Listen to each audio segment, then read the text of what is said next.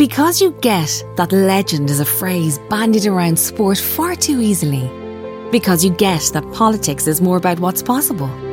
Because you get that a cryptic clue can have a simple solution. Because you get the benefit of hearing other opinions. The Irish Times. Because you get it. Enjoy unlimited access to informed opinion and real news. Visit irishtimes.com and get the first month for just €1. T's and C's apply. Ryan Reynolds here from Mint Mobile. With the price of just about everything going up during inflation, we thought we'd bring our prices down. So to help us, we brought in a reverse auctioneer, which is apparently a thing. Mint Mobile Unlimited Premium Wireless. How to get 30, 30, how to get 30, how to get 20, 20, 20, how to get 20, 20, how to get 15, 15, 15, 15, just $15 a month? Sold! Give it a try at mintmobile.com/switch. $45 up front for 3 months plus taxes and fees. Promo rate for new customers for limited time. Unlimited more than 40 gigabytes per month. Slows full terms at mintmobile.com.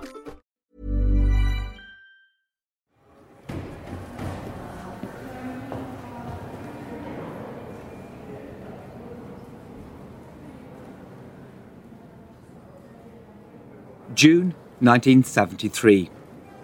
One morning in June, nearly 50 years ago, a new customer walked into the branch of the Munster and Leinster Bank on Dame Street in Dublin. A senior official of the bank would later describe this type of customer as a KBI, or Key Business Influencer. He was indeed a KBI, but not in a way ever imagined by the bank. His name was Charles J. Haughey, one of Ireland's most well-known and controversial politicians. The events of the summer of 1982 would see very different and improbable worlds collide. One was high politics, the other serious crime. By the end of July, Malcolm MacArthur had carried out 2 murders and triggered the biggest hunt for a killer in the existence of the Irish state until then. Detectives investigating the case did not know his identity at this stage, but knew they had to capture him quickly because the likelihood was he would kill again. By a series of extraordinary twists and coincidences, the case would worm its way to the very core of Charles Haughey's government, would lead to the resignation of the Attorney General, and would almost topple Haughey himself. I'm Harry McGee of the Irish Times, and this is episode 3 of Gubu, a 7-part series looking at one of the most infamous murder cases in Ireland and its extraordinary political consequences.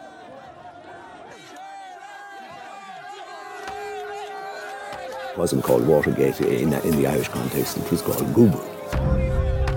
Gubu. Famous words, grotesque, unprecedented, bizarre and unbelievable. It was grotesque, it was unbelievable, it was bizarre, it was unprecedented. It was a Gubu situation and Haughey was right in the middle of it. People, saw all kind of conspiracies during that 81, 82. It was crazy stuff. I mean, the place became a bit crazy for a year or two.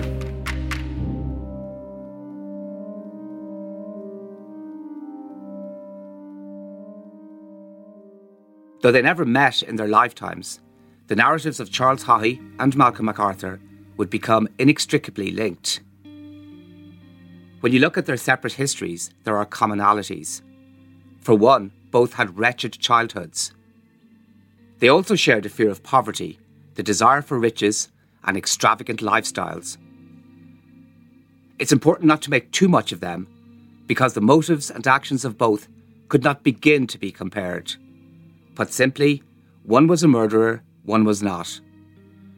MacArthur killed to get money, Haughey brazenly borrowed it, with no intention of ever giving it back. So how did a murder hunt end up drawing in that generation's towering political figure? I'm Gary Murphy, I'm Professor of Politics at the School of Law and Government at Dublin City University, and I'm the author of a book called Haughey, a biography of Charles J. Haughey. I think everybody has a view of Haughey, everybody have a specific age. Remember, he was a senior politician from 1957 and served until 1992. and was extraordinarily controversial, as much for his private life, his kind of shielded private life. And the private life, of course, became somewhat revealed in the light of his affair with the socialite Terry Keane, and the extraordinary amount of money he had received from a variety of wealthy benefactors, to the tune of at least some £8.5 million and perhaps more. Does £1 million mean anything to you as Minister for Finance? Not at all, no. I find it just as difficult as anybody else to grasp the idea of what £1 million is.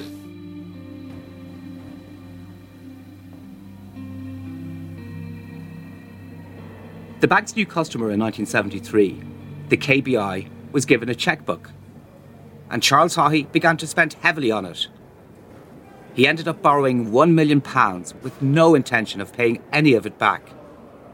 To its cost, the bank belatedly realised the kind of key business influencer Charles Haughey really was. Haughey lived in Kinsale, a massive mansion with 300 acres of prime land, designed by the celebrated 18th century architect James Gandon. He owned a stud farm. He ate at Dublin's most expensive restaurants. He drove a Daimler and a Mercedes. He wore bespoke suits and Charvet shirts. Of all the things Charles J. Haughey has been accused of, being a slave to fashion hasn't been one of them, until today perhaps. The tribunal revealed he spent thousands of pounds on French shirts made by one of the most exclusive makers.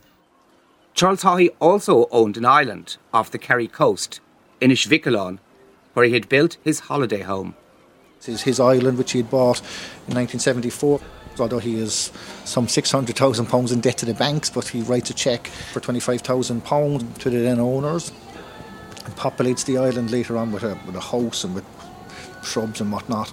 And the place he was often go to for breaks. Haughey kept on spending flagrantly. At one stage, a senior Allied Irish Banks official tried to get Haughey to return his chequebook. He reported back to the board that at that stage, Haughey became quite vicious and threatened he could be a troublesome adversary. There is insecurity in the beginning of his life. He certainly was somewhat stalked, I think, by the poverty of his background. Later on in life, he gives an interview where he talked about growing up working class up to the age of 7. And then afterwards, I mean, he is racked, I think, with a certain insecurity as well when he is Taoiseach, because he's got a divided cabinet. And you know, there's a school of thought to say that they were completely right, that he couldn't be trusted. People distrusted him on Northern Ireland. He was carrying on an extramarital affair. Haughey was small in stature, but had a commanding presence. With his widow's peak hairline, aquiline features, and blowtorch blue eyes, he could intimidate opponents with a trademark basilisk stare. Emily O'Reilly is now European Ombudsman. She was a political journalist in Ireland at the time Charles J. Haughey was at the height of his powers. I always felt that Ireland was too small for him, and that's why he had to be larger than life. I remember somebody telling me once, an old friend of his, when Haughey was growing up, he was very poor, and his family were very poor. His father had been invalided out of the army, so they didn't have much money. And this friend of Charlie Haughey's, when he was a young man, he remembered going into the kitchen, and the father was in a wheelchair, a particular chair from which he rarely moved because he was disabled. And he remembers that the carpet was worn just from that chair, and it's an image that resonated with me. Now, he said that, it gave Haughey a hatred of poverty, a fear of poverty from that moment on. He certainly got over his fear because he became, fairly instantly and quite miraculously, very rich. People who loved him, adored him, liked him, voted for him, just thought this was great, and they expected somebody of the charisma and stature, not in the literal sense, of Charlie Haughey to have this, as if they just magically emerged and attached them from him. Of course, later on we knew different things. The whole story has never come out, but clearly there was something fishy going on. Charles Haughey was, without doubt, the most colourful and controversial Irish politician of the late 20th century. He mixed brilliant vision with personal corruption. Haughey had been a brilliant Minister for Finance in the 1960s. At the same time, he had amassed huge riches and properties which were never explained, and lived a lifestyle that was far beyond the reach of an Irish politician at the time.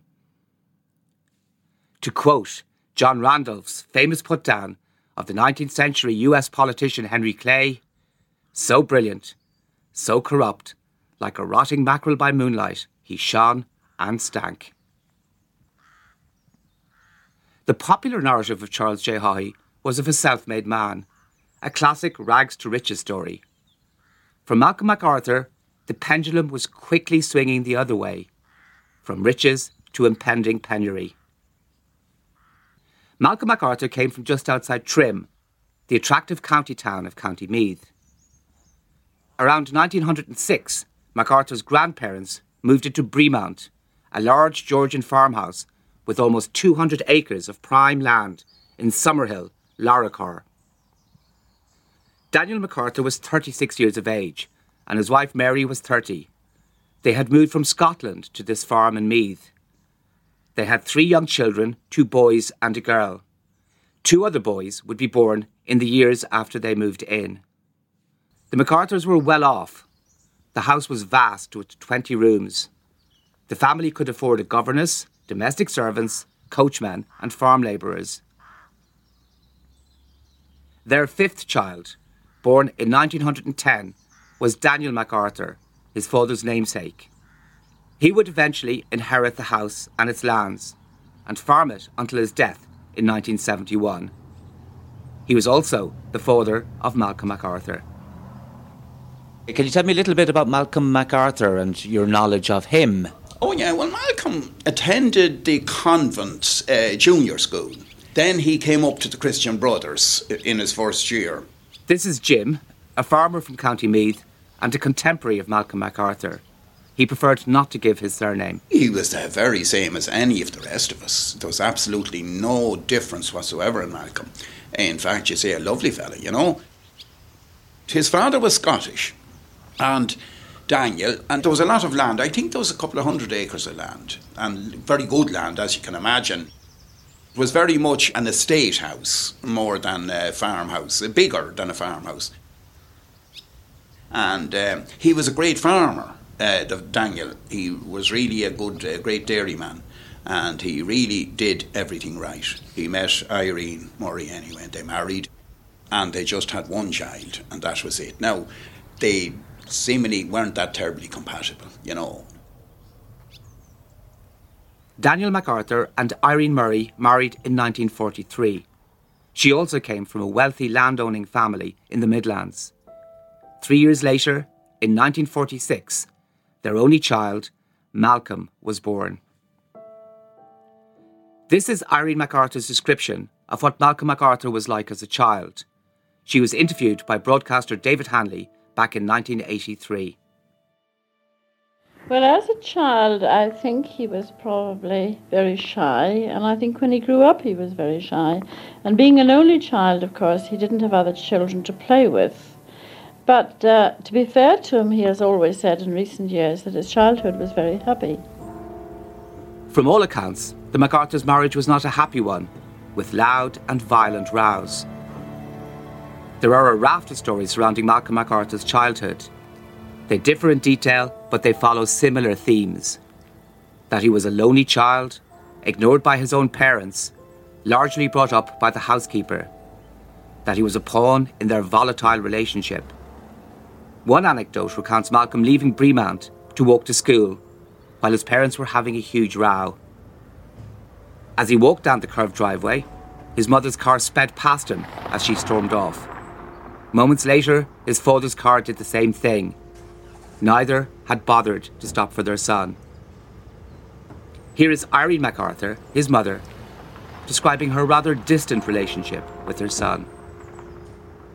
I carried on in the tradition that I had been brought up in, and that is the children are seen and not heard. And therefore I saw him every day, and I went out doing my gardening and my horses and whatever else was on, and this girl came in and taught him. After they separated in 1962, Malcolm remained at home with his father.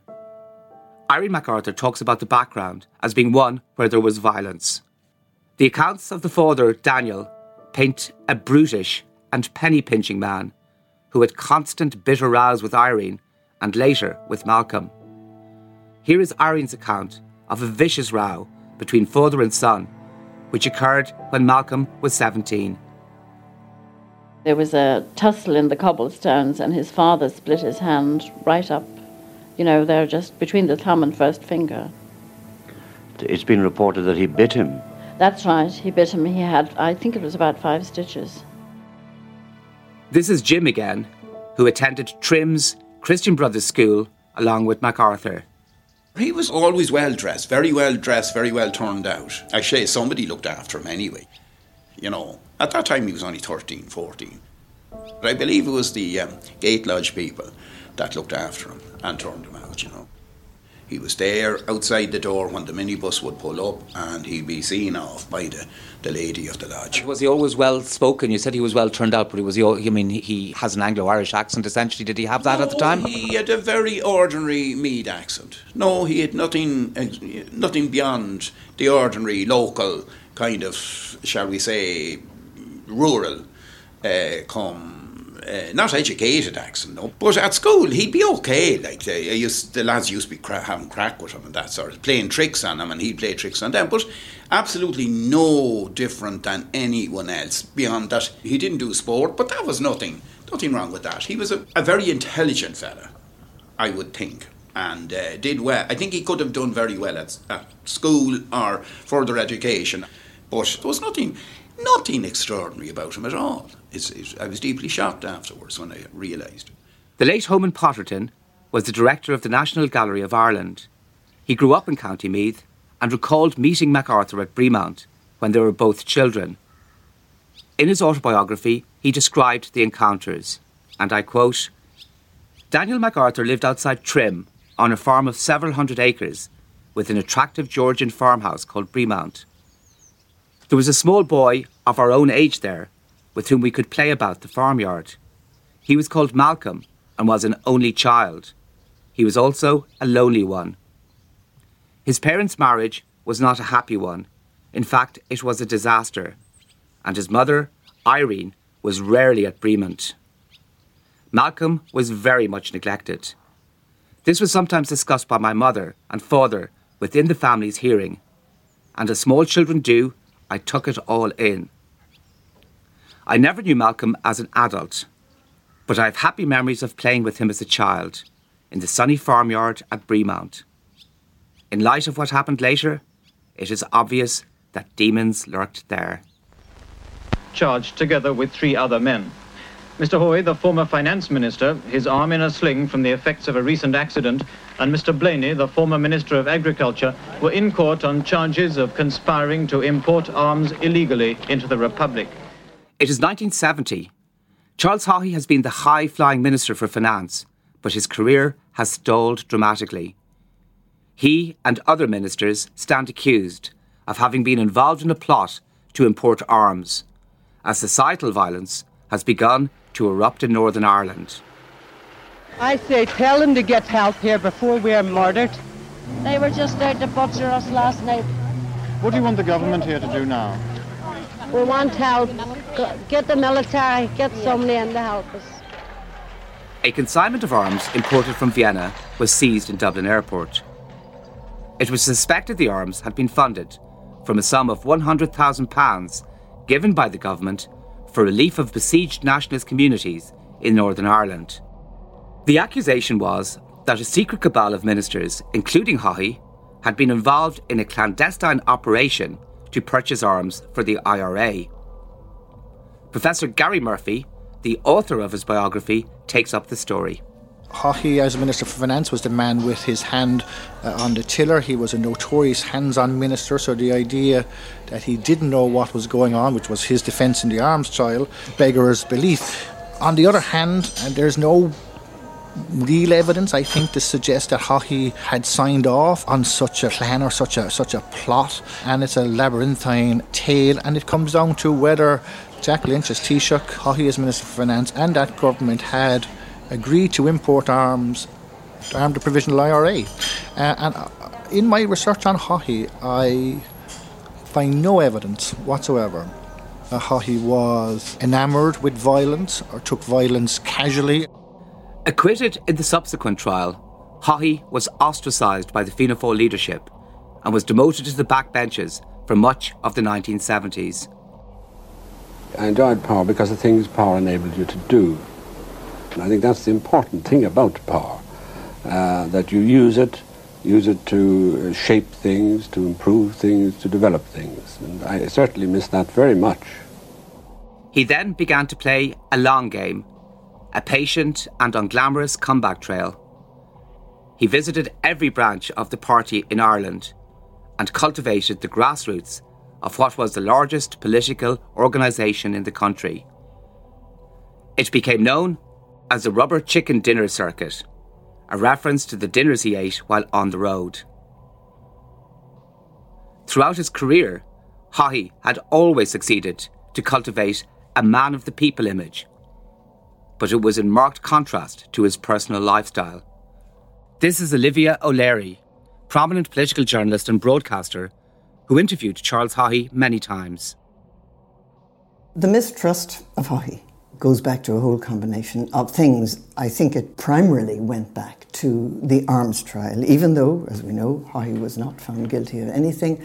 But there was also the feeling that Haughey in all sorts of ways cut corners.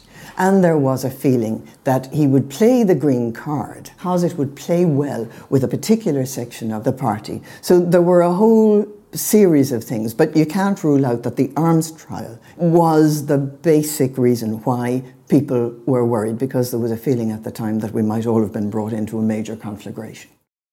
Haughey's predecessor as Taoiseach, Jack Lynch, won a landslide general election for Fianna Fáil in 1977. But with Ireland's economy declining, his government's fortunes quickly plummeted. Charles Haughey and his supporters were biding their time to make a move.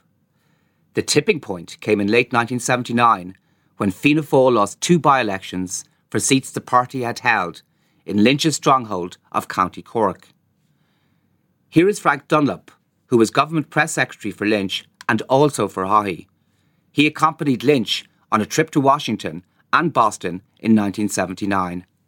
When we came to 1979 and we were in America, we were on a state visit to the United States, and Jimmy Carter was the president, and we had a state banquet in the White House, and we were treated as one is on these state visits, like royalty.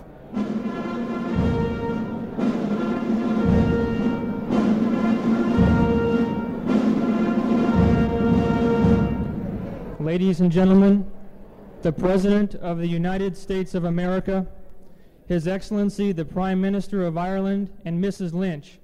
2 by-election results in Cork came through on the start of the state visit, and Jack Lynch was absolutely flabbergasted and shocked, and physically, showed it in his features. Back at home, we have some progress to report. We have difficulties. We went into these difficulties today with the President, with the Secretary of State.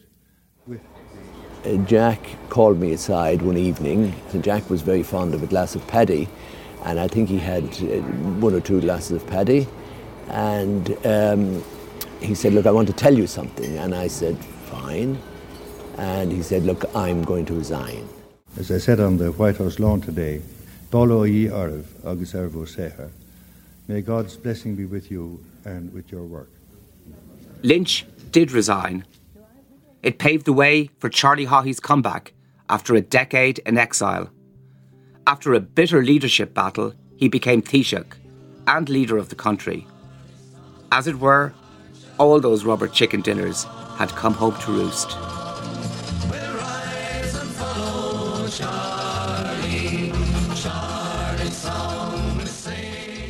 It was a time of huge political change. The country was facing into a recession. Soon after becoming leader, he made a TV address to the nation.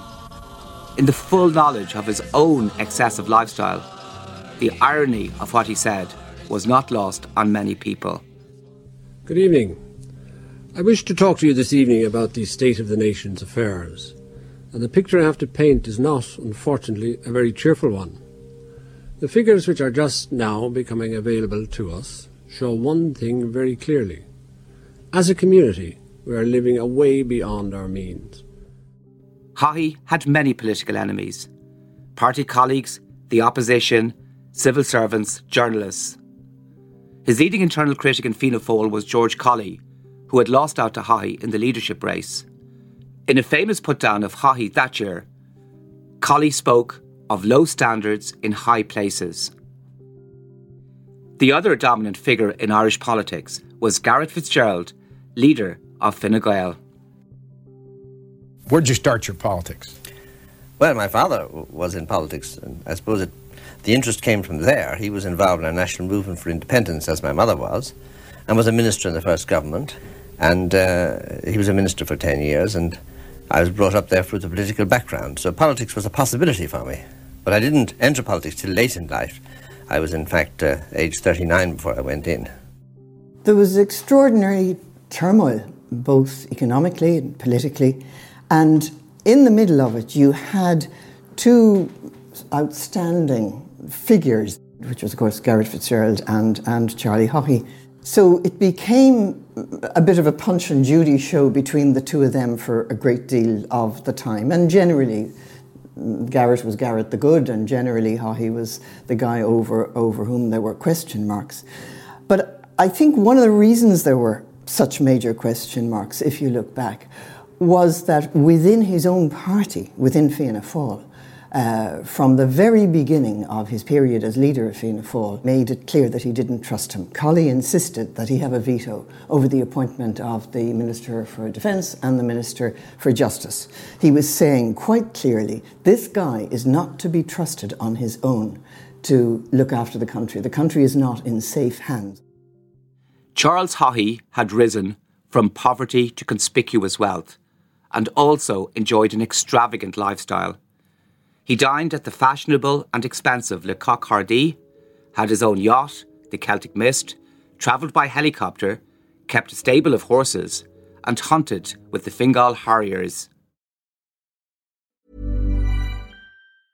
Hey, I'm Ryan Reynolds. Recently, I asked Mint Mobile's legal team if big wireless companies are allowed to raise prices due to inflation. They said yes. And then when I asked if raising prices technically violates those onerous 2-year contracts, they said, "What the f*** are you talking about, you insane Hollywood ass?" So to recap, we're cutting the price of Mint Unlimited from $30 a month to just $15 a month. Give it a try at mintmobile.com/switch. $45 up front for 3 months plus taxes and fees. Promo rate for new customers for limited time. Unlimited more than 40 gigabytes per month. Slows full terms at mintmobile.com. Hey, it's Ryan Reynolds, and I'm here with Keith, co-star of my upcoming film, If, only in theaters May 17th. Do you want to tell people the big news? All right, I'll do it. Sign up now and you'll get unlimited for $15 a month and 6 months of Paramount Plus Essential Plan on us. mintmobile.com/switch. Upfront payment of $45 equivalent to $15 per month. Unlimited over 40 gigabytes per month. Face lower speeds. Videos at 480p. Active Mint customers by 531.24 get 6 months of Paramount Plus Essential Plan. Auto renews after 6 months. Offer ends May 31st, 2024. Separate Paramount Plus registration required. Terms and conditions apply if rated PG. As we learned earlier, his riches were not all they seemed to be. He had run up debts of £1 million with the bank during the 1970s, at a time when the average annual salary of a TD was £5,000. In the 1990s, after he had retired from politics, it would emerge that Haughey's entire career had been bankrolled by benefactors to the tune of a breathtaking €40 million in today's terms. A tribunal of inquiry concluded that the payments were corrupt. Olivia O'Leary is of the view his obsession with power and status may have derived from a deep insecurity. When you live on the basis of myth, this sort of half-world that he lived in, he loved putting the myths out there. You know, I'm terrific with women. Never any public acknowledgement that he had been unfaithful to his wife, but quite liked the word to go out that he was a legendary leader who was virile in every way. So he played to this larger-than-life set of myths, and, you know, that smell of cordite, he didn't mind the smell of cordite being around him either. He liked people to know he was dangerous. And what always strikes me about Haughey, this guy was so bright. He would have become leader of his party, and he would have become Taoiseach without ever having to take shortcuts. But deep down, he didn't believe in himself. And that's why he took shortcuts. Haughey always saw himself as an outsider amongst those politicians whom he considered to be establishment figures. In a different way, Malcolm MacArthur would have seen himself in the same vein, an outsider amongst those young rural Meath boys who grew up with him in the late 1950s. There is a particularly striking photograph from that time. It shows a Gaelic football team from Summerhill that took part in street leagues in 1959. Most of the boys are kneeling and standing in 2 rows, smiles creased across their faces. On the far left of the photograph, we see a boy standing clearly apart from, and some paces behind, the rest of his teammates. He is a handsome boy, with hair that is bristle thick. He is wearing a jacket over his football jersey. His expression is ambivalent. It's Malcolm MacArthur. Is he part of the team, or is he apart from it? It almost looks like he deliberately distanced himself from the rest of the boys. It reinforces the image of him being an outsider.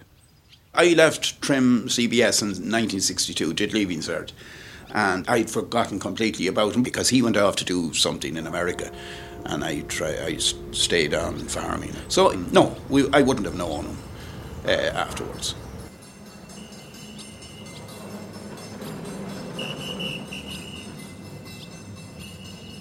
He did indeed go to America. One of his uncles, Jack, had emigrated to the US in the 1930s and had become a judge in California. He was an irregular visitor back to Ireland during Malcolm's childhood. At his invitation, the 17-year-old moved to the States to attend university. 4 years later, he graduated from the University of California, Davis, with a degree in economics and history. There is the real danger that more and more young people may follow the call to turn on, tune in, drop out. By this stage, the flower power movement had overtaken Northern California, especially the Haight-Ashbury district of San Francisco. MacArthur conspicuously ignored it, cultivating the image of a foppish young fogey. Well, there are the hippies. They offer a spurious attraction to the young, a corruption of the idea of innocence. Nothing in the world is as appealing as real innocence, but it is by definition a quality of childhood. People who can grow beards and make love are supposed to move from innocence to wisdom. On his return to Ireland in 1967, Malcolm MacArthur rarely worked. He applied for a master's course in Trinity College, but never completed the course. He lived in Breamount, sporadically with his father, with whom he often quarrelled. His father became ill and spent part of 1971 in a nursing home. He recovered and returned to Breamount in October that year. However, he took ill on the day of his return. Daniel MacArthur died 3 days later at the age of 61. He lived a very high life. He looked for his dowry out at the farm and got it and went off and spent it. Ill thrift. Kept in with the academic people in the university life. He liked university life. He liked the good life, the good time, and mixed with the legal people. As academic as you could possibly get, Malcolm got them. Here's how journalist Brenda Power, who was a court reporter for the Irish Press in 1982, remembers how he looked. He looked like Malcolm MacArthur. He looked exactly like Malcolm MacArthur, who has become almost an iconic figure. Because he was extraordinary. I mean, he wore a dicky bow in Dublin in the 80s. You know, that in itself would nearly turn heads in the street. He was very striking looking man with curly hair, tall as far as I remember, and had a very particular sort of to the manner born look about him, tweeds, an air of elegance and sort of sophistication. His mother, Irene, said that Malcolm MacArthur had inherited one trait from his father.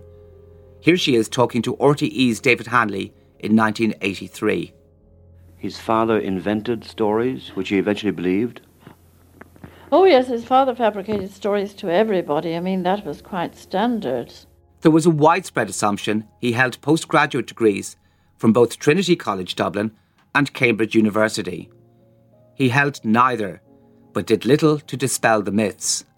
MacArthur always portrayed himself as being an academic. Turns out that, again, that was another Walter Mitty. That was Stephen Connolly.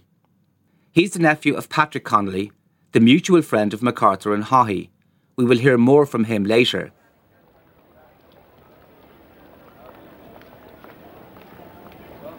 What kind of Dublin did Malcolm MacArthur socialise in the 1970s? There's a music video of the Thin Lizzy song Old Town shot around that time. It shows lead singer Phil Lynott standing on a barge travelling down the River Liffey. The Dublin we see is bleak, shabby and run down. It looks more like a Soviet Union port than a cosmopolitan European city. Hidden away, however, there was a bohemian side. Here's Emily O'Reilly, then a young journalist, now the European Ombudsman. As an intern in Woman's Way at the time, believe me, Harry, I was not part of that demi-monde. I was not going to those bars. But I recognise what you say. I mean, no matter how poor it was, there was always this lovely, wonderful pub, journalistic, literary, political culture. Certainly, Dublin, no matter how bleak and dreary and, poor it was, there was always a very rich seam of interesting life being lived in the pubs and the bars that you mention and others. The fashionable bars that she mentions were the Bailey and Bartley Duns. During the early to mid-70s, Malcolm MacArthur's social life revolved around those fashionable city centre pubs. Bailey was very sophisticated. You had people coming in with their turned-up collars and their big Brown Thomas bags, or their Switzer's bags as they were then. It was like a fashion show. It was like the peacocks strutting. That's Bill Hughes, a prominent television director. Brown Thomas and Switzer's were both large department stores in Dublin's main shopping street, Grafton Street. Bartley Duns, you got the countrymen, you got the working men, and you got the criminal underground in there. It was just funny times, and everybody was stratified. Hughes's reference to stratified is significant. He is a long-time gay activist. At the time, homosexuality was still a criminal offence in Ireland. Hughes describes the Dublin he returned to in 1980 after spending 5 years in drama school in England. Everything was dull and grey, and there were bars, but it was illegal to be gay. But everybody was hiding in plain sight. One of the subtexts of Gubu surrounds a rumour of gay affairs, something that would have been regarded as taboo in Ireland at the time. For our purposes at this moment, the Bailey and Bartley Duns are important because it was there that MacArthur met his future partner, Brenda Little, and her close friend, a barrister by the name of Patrick Connolly. Later, there were lurid rumours widely circulating about MacArthur and Connolly. They were not true. Neither man was gay. We will touch on those rumours later in the series. What is important for now is that Patrick Connolly would unwittingly become a central figure in this very unusual narrative. Stephen Connolly, nephew of Paddy Connolly, godson of Paddy Connolly, and I suppose lifelong friend as well, in the exact same I was with my father. My father was my best friend. Paddy and my father were equally the best of friends, extraordinarily close, in a very sort of deep way. Patrick Connolly and his brother, Stephen's father Tony, grew up in Old Town, North Dublin. They were scholarship boys who went on to have exemplary careers. Tony as an executive with the Irish Sugar Company, Patrick as a barrister. They were very close and both were fanatic followers of Gaelic football and hurling throughout their lives. They used to attend Croke Park on a religious basis. During the war, they'd cycle from Old Town over to Swords and then take the bus from Swords into town. They would stand on the terraces and they'd remain standing for the entire day. GAA and sport was an absolute religion. The GAA connection will play an important part later as another of the strange twists in this, the strangest of cases. As a young man, Connolly excelled academically. He was also a champion debater while at UCD in the 1950s. Patrick Connolly's first prominent national case was in the high-profile arms trial in 1970. That was a trial where ministers were accused of organising a gun plot for the IRA. Connolly was a junior counsel for one of the defendants. Charles J. Haughey. Haughey was acquitted in the trial and struck up a strong friendship with the barrister who had represented him. Here, Stephen Connolly describes how that friendship developed during the 1970s. They remained friendly throughout. I mean, Paddy would have been a regular visitor out to Concealy. He often tells a story being out there one time, and Haughey gave the guests a choice of wine. My uncle knew his wines extremely well, and Haughey looked at him and said, "I knew I was making a mistake by offering you that choice," because it was a very rare bottle of wine. So anyway, Paddy would have slept out there numerous occasions after dinner parties and stuff. I suppose they had an intellectual connection. They both were followers and interested in the arts, opera, music. I mean, Haughey was a very different person because he had that political side to him, whereas my uncle was a very reserved person. He never wanted the limelight, which is why this whole thing had such an impact on him. He was just not that type of person.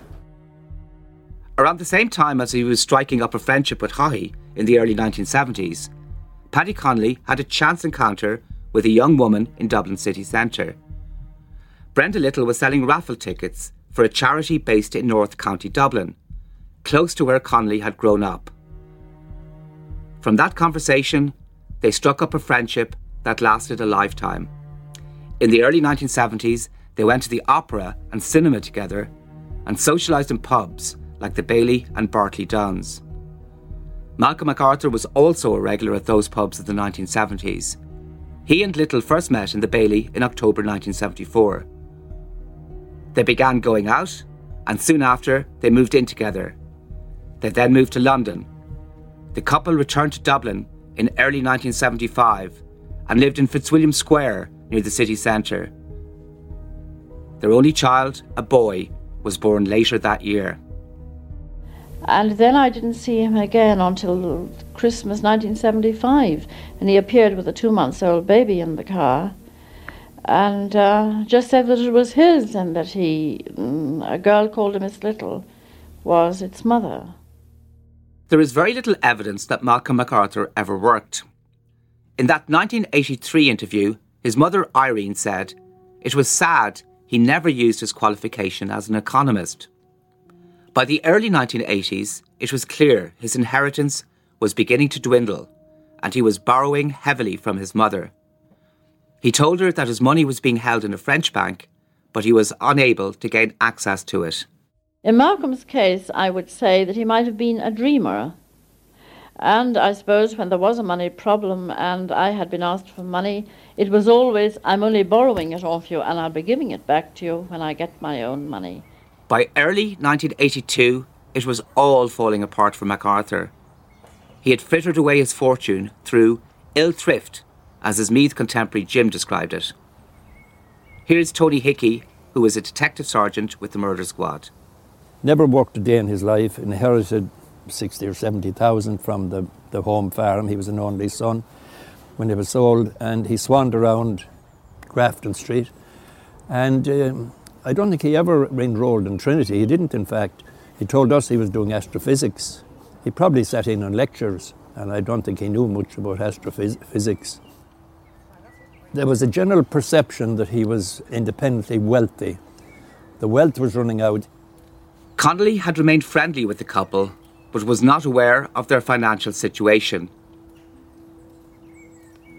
He himself had recently bought a penthouse apartment in Pilot View, an upmarket development in the well-to-do coastal suburb of Dalkey. Typical of his largesse, in 1981, Connolly gave the couple and their young child use of his old flat in Donnybrook and insisted they pay no rent. In May 1982, MacArthur and Brenda Little decided to move away from Dublin. Their destination was Tenerife in the Canary Islands. Brenda Little had been on holiday to the island before and thought it would provide a good place for a fresh start. They arrived on May 26th for what she hoped was an extended stay. Meanwhile, Charles Haughey had struggled as Taoiseach in his attempts to deal with the sluggish economy and also trying to fend off internal rebels within his own party. An early election was called in late 1981, which Fianna Fáil lost. Haughey found himself back in opposition. An unstable government was formed, with his great rival, Fine Gael's Garrett Fitzgerald as Taoiseach. Haughey's chief whip, Bertie Ahern, who later became Taoiseach himself, describes the volatility of all those short-lived governments. 81, 82, for both governments, both for Garrett Fitzgerald and for Charlie Haughey, things were very unstable. The national debt was growing, the economy was weak, unemployment was high, was ongoing instability. And then you had a rather ill-fated government led by Garrett Fitzgerald. And that fell flat in its face through a budget which you couldn't get through. John Bruton was the Minister for Finance in Garrett Fitzgerald's 1981 government. That government fell when it tried to tax children's shoes. Although obviously this 18% VAT rate on clothing and footwear is going to be extremely unpopular, will hurt families and so on. I can't understand the logic of a government that would put a tax on clothing and footwear. I'm absolutely horrified by that kind of proposal. The John Bruton budget in January 82 was defeated on the VAT, on the shoes and a few other items. So that led to a surprise election. It's 9 p.m. Nova News. I'm Siobhan Purcell.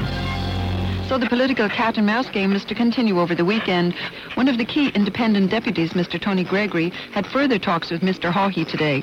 Afterwards, he said it was clear that the country needs stable government for the next 4 or 5 years and that the people didn't want another election. So Fianna Fáil came back in with the support of the independents' famous Gregory deal, which I was part of bringing Charlie Haughey to. Charles Haughey once again became Taoiseach in February 1982. He came tantalisingly close to an overall majority, but needed the support of independents. All eyes turned on a newly elected teacher from one of Dublin's poorest areas. This is Peter Murtagh of the Irish Times again. Tony Gregory was a left-wing TD. Today he'd be most closely associated with People Before Profit, that part of the political spectrum, but very much a community TD in the north inner city around Sean McDermott Street. Haughey entered into negotiations with him about financing for various projects that Gregory wanted, and what emerged was the infamous Gregory deal, which was almost like a mini budget for one TD in his constituency. Haughey, perhaps he was a politician of contrast. He had a very grand and extravagant lifestyle. But then there was the kind of the working class North Dublin element to him, and he was able to use that, I think, to good effect in terms of brokering a deal with Gregory at the time, where his rival in Fine Gael, Garrett Fitzgerald, perhaps wouldn't have had the acumen in terms of his politics to think along the lines that perhaps Haughey had. Yeah, he wouldn't have. Brokering the deal. I think that's true. I think he wouldn't have had quite the same common touch. Haughey, for instance, went to Gregory's office in the north inner city, an area of great social deprivation and what have you. So he was going to him. He paid him that sort of respect. And there's that quote that Joe Joyce and I had in the book, The Boss, the sort of Haughey walks into Gregory's office and he says, "You know what I want, so what do you want?" You know that I want your vote. Now what do you want from me? And so he would cut through kind of formalities and all the rest of it. And he had a common touch when he needed it. So he assumed office in March 1982 with the background I've described and also the immediacy of what was facing him, which was extraordinary opposition within his own party from a rump that never really accepted him, and this extremely knife-edge political situation in the Dáil where he didn't have an overall majority and he was dependent on effectively buying the votes of a number of independent TDs to give him some sort of stability. The government may have been deeply unstable, but at least Haughey was back as Taoiseach. He turned to his old friend who had represented him in the arms trial. Patrick Connolly's nephew Stephen said he was not expecting the offer of being appointed Attorney General. I remember talking to him about it at the time. It would have been a huge transition for him dealing with, say, PI and again this rarefied atmosphere of the law library, suddenly to go into the position. And I've looked at his diary since talking to you, and he talked about it being a daunting task and meeting the civil servants and everything that lay ahead of him. Meanwhile, after a rocky start to government, Charles Haughey had finally made it to the safe harbour of the summer recess. He prepared to go on his summer holidays to his island, Inishvikalon, unaware of the storm clouds gathering on the horizon. At around the same time, almost 3,000 kilometres away, Malcolm MacArthur was leaving another island, Tenerife. After only 6 weeks in their new home, he told Brenda Little he was going to Switzerland to sort out his finances. But unknown to her, he went straight back to Dublin. Here is the school contemporary, Jim. When his own dowry ran out, he had to get more money because he was used to this lovely lifestyle, and he was out in, was it Mallorca or with the Canary Islands or something? He was in the Canary Islands, yeah. Yeah, with her, and the money ran out. He left the child and his partner there, and then came home to get money, and this is how he got it. Now he was on his operas. Desperate situations required desperate remedies, he later told guards. He had read newspaper reports about successful IRA armed robberies in Ireland. He set about organising what he called a heartless, cold-blooded operation to obtain funds. He was quite prepared to kill anybody who got in his way. And he's just running out of money. He can't maintain his lifestyle. He's not much good with finances except for spending money. And he needs money. He had read the papers. It seemed to be a lot of bank robberies. It seemed to be easy enough to get cash if you went into a bank with a gun. He wanted a gun. He wanted a car. Patrick Connolly, for his part, had unwittingly become the pivot for everything. He was friends with Haughey, and through Brenda Little, he became friendly with Malcolm MacArthur. Those friendships would remain on parallel tracks for a decade. But then, in the summer of 1982, they would collide spectacularly. Did you find it hard to reconcile this figure in 1982, this man with the dicky bow and the swept back hair and the cravats, with the Malcolm MacArthur that you knew when you were a child? No, I was never surprised at him turning out with his dicky bow and his hairdo or whatever. He was a fellow, I'd say, that looked after himself. Then the whole thing spilled out again. Then there was the Attorney General and the government and all sorts of things, and they were embarrassed. And it was a huge thing to happen out of a small little individual, in a way, in Summerhill, County Meath, that this individual would bring down a government or thereabouts or whatever. So it was, yes, it was big time news. Next time on Gubu. Malcolm MacArthur begins to carry out armed robberies, but they go spectacularly wrong. Gardaí, trying to find the killer, move their search to the south of Dublin City and start to get closer to solving the case. Gubu is an Irish Times audio production. It was written, produced and presented by myself, Harry McGee. The editor of Gubu was Enda O'Dowd. The executive editor and senior producer of audio at the Irish Times is Declan Conlon. Sound mix was by JJ Vernon. Graphics was by Paul Scott. The title music was by Oracle. We thank the RTE Archives, Reuters, the Jimmy Carter Library, the Ronald Reagan Library and the Oireachtas TV Archive. For further comprehensive coverage of the Gubu scandal, including articles, notes, photographs and maps, visit irishtimes.com. Also, if you enjoyed this podcast and would like to support future long-term projects, please consider subscribing at irishtimes.com/subscribe.